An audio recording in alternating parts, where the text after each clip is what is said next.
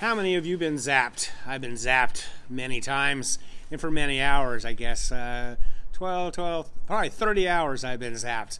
And zap means I've gotten lapped by Zach Bitter in many a race. Actually, I've done 3 races with Zach. In fact, one reason I was thinking about Zach today is he's out in Phoenix, Arizona at the Desert Solstice 24-hour. It's just the early hours of the race, but I've been following it on the internet, and he is going for the 24-hour record, something he really hasn't done. He's run 24-hour races, but mainly just to get a 100-mile record, and then he's usually done. Of course, he owns the world record in the 100 and in the 12-hour race, and then he's done, and he hasn't gone to full length.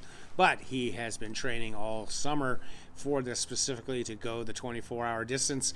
He's run for the Americans in the 100K, and I'd love to see him on the USA 24-hour team when we hopefully have those championships again. So this summer, he ran broke the record, world record on a treadmill, 100 miles on a treadmill. Phenomenal performance. He did it in his apartment with his wife Nicole there. They had 2 Nordic tracks, mainly because he kept overheating and sweating on him so much they had to go back and forth. The commentary was amazing. I remember the ending part with Nicole, Camille Herron, Maggie Guterall, Sally McRae, and then Bert Kreischer came on and started talking about it too.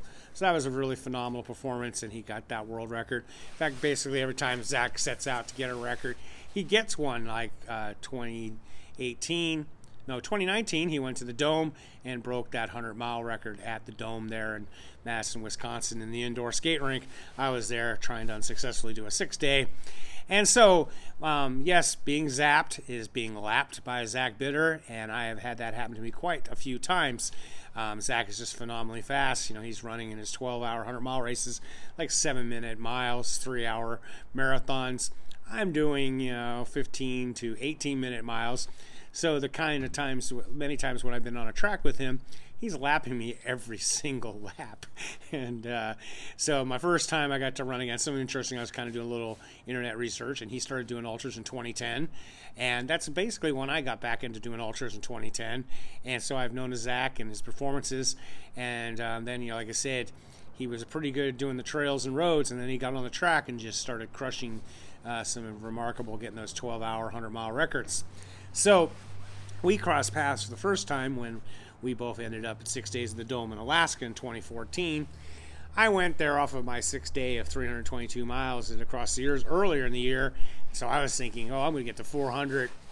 Got there, and it just wasn't happening. I went out hard, blew up spectacularly. By the 2nd day, I'd blown my quads so bad. I've never done that before, but man, they hurt. And they, to this day, kind of bother me. But the track there was an indoor track, but it was kind of really hard, had a thin layer of rubber on it. And as David Johnson, who lives in Alaska and ended up now has done 500 plus miles himself, he goes, yeah, it's like running inside a giant Costco. So anyways, at these 6-day races, you often have 24-hour races, 48 and 72-hour races as well. And Zach came, and he threw down a 12-hour, 100-mile, broke the world records. So we're on a 400-meter track, and he's whizzing by me every lap. Pretty crowded conditions. We probably had 30, 40 people, maybe even more, on the track. Of course, today, thankfully, at the Desert Solstice, they limit it to like 20-something people, so you won't have so much traffic. Pretty good conditions to go fast. I coach Stacy Costa, who I've gone the Desert Solstice with twice crewing, and I've got to see Zach run those races along with other people that are at the race today. Desert Solstice has bathrooms right on the course, and so that always helps right off the track. And same thing with there at the Dome, the first Dome and the second Dome. That was one of the things I commented about Killian and his supposed attempt at a 24-hour. Is they're running on this frozen track outdoors. The weather was terrible, not really any competition, and then he even had to use the restroom. He had to go off like 20 yards off the course, which just is wasted time. So anyways, we were at the Dome, and it was hot and humid in there because you didn't have any air in there, and Zach's just flying around, and I take lots of photography and videos, and I was trying to find the video. I can't find it. But anyways, it was probably halfway through Zach's race, 6 hours in, and I kind of thought, okay, I'm going to try and run along with him and get some video. So I kind of took it easy for a few laps, and then Zach comes, and I'm getting out of his way, but I get my camera ready, and I start running along with him. and I ran maybe a half a lap with them, just huffing and puffing, running 7-minute miles. But the best part was just everyone in the race was just laughing their asses off, because even then I was 250, and I'm still 250, and just seeing a 250-pound guy running along trying to video Zach. And another highlights of the race was it was weird at the dome. The theory was we were going to have this dome all to ourselves, and we had the track to ourselves, but they still had the soccer leagues going on in the middle of the field. They had these big nets, so you didn't have to, worry about soccer balls and people getting in your way, and they had a bridge that, so that you didn't cross the track. But the problem is we had morning, boot camp classes, and then they actually had daycare at the facility, and so they had kids in there from 8 in the morning until 5 in the evening, which was kind of distracting. But what was great is when the kids were there, they're watching Zach, and so for a while, Zach was actually running extra distance because he was running over to where the kids were in the stands and high-fiving them as he ran around. They were cheering him. That was pretty fun. So that was my first, experience with Zach, watching him get those records.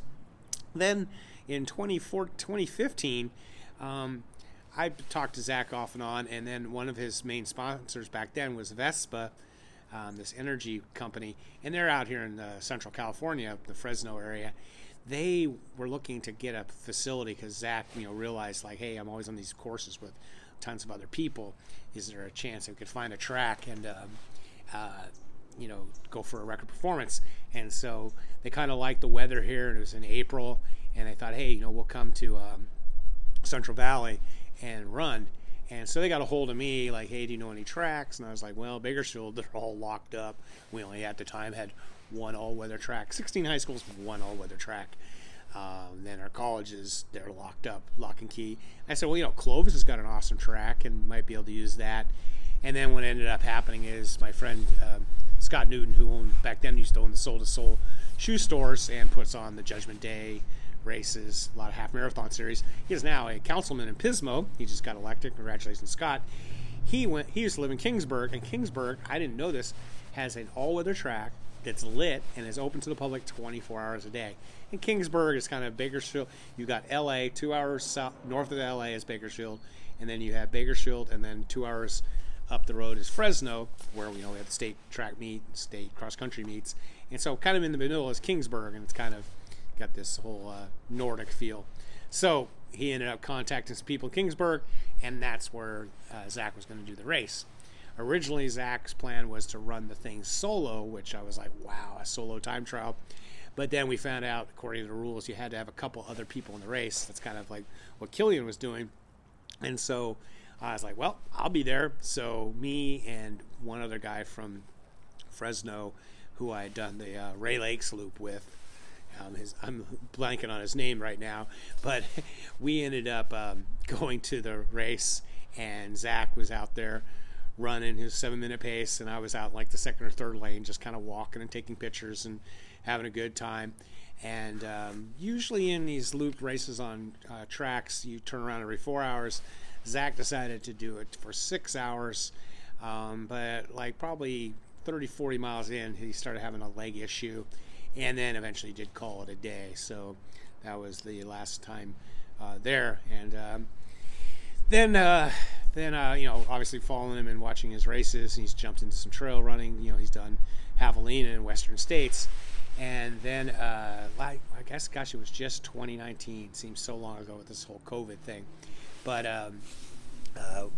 I've done my first 100-miler was the Endurance Challenge, which the money goes to the 100-Mile Club, which is this organization that gets kids running throughout the year, works with the teachers, and you get prizes for 25 miles, 50 miles, 75, 100. So for $10, you can sponsor a kid. So my first 100 back in 2011, I ran that and raised money for that. And they also have a timed race in March. And last minute, I decided to jump into it in 2019. And it's at the school that started this whole program that's now nationwide. I'll try and remember to put it in the show notes. And I showed up for the 12-hour. I've done the 12-hour there before. Usually walk it, get 40-something miles. They've had it for a few times. And so I decided there was a 24, but the 24 started the night before. Night starts are terrible. So anyways, I got there early in the morning, got my stuff, set up my table, hanging out in the room where the registration was. It was the cafeteria of the school. just trying to stay warm, wait for the 7 o'clock start or whatever it is. And I'm sitting there, and all of a sudden, Zach and his wife walk in. I had no idea they were coming. And I'm like, whoa, you're here. And I'm like, well, I guess now I'm not getting first. Jokingly. There's probably a dozen people in the 12-hour. He said, yeah, I'm coming here. I want to run fast. It was a half-mile loop. It was supposedly sanctioned, certified loop. And I was like, okay, I'm surprised you're here. And unfortunately, the day before, it had been really high winds. So that porta potties got knocked down. So now we had the whole bathroom situation where you're like 30, 40 yards away. And this course is kind of like, runs on kind of a track and around the infield of the school. It's kind of dirt. It's kind of lumpy. You got to run on some grass. Not too many people in the race. And so I brought my folding table. I think Zach and his wife flew in from Phoenix, where they live. So I let them use part of my table. And, you know, the race goes off. It's half-mile loop. Zach is passing me every lap. The one issue we had at this race was, though, at 10 o'clock they were having a 5K. And there were a couple hundred people in the race, jumped onto the half-mile course. And so Zach is having to just run around and weave around all these people. He was going fast. I mean, I thought he was going to get 100 in the 12. I mean, he was on a record performance. But then the last hours or two, he kind of backed off. And he ended up getting like 95.5 miles. And, of course, won the race. Now, as fun as, you know, he's literally lapping me almost every lap because I was doing 16-minute miles and he's doing 7s or 8s. Well, it ended up one woman did 50, and I knew I couldn't get second, but I knew I could get third, and I really pushed, and I ended up getting 43 miles in the 12 hours. And so I podiumed with second male, but Zach beat me by 52 miles. 52 miles in a 12-hour race. So that was very fun to be out there with. And, of course, Zach is just a great guy, and super nice gentleman, just friendly to everybody, even with all the people in his way. You know, he's high-fiving kids, just having fun out there. So I really look forward to seeing how he does today in the 24. I'm hoping the weather's good. I'm hoping everything happens. Seems like whenever he puts his mind to it and thinks about it, he does an amazing performance. So I will be waiting. It's got, you know, he's only, it's, I don't know, what time is it here in Bakersfield? It's 12:45. So he's got, you know, they've only been going for 5 or 6 hours. So I will probably check in later on to see what's going on and tell you all too. And as always, stay healthy, be boring, not epic, except on race day.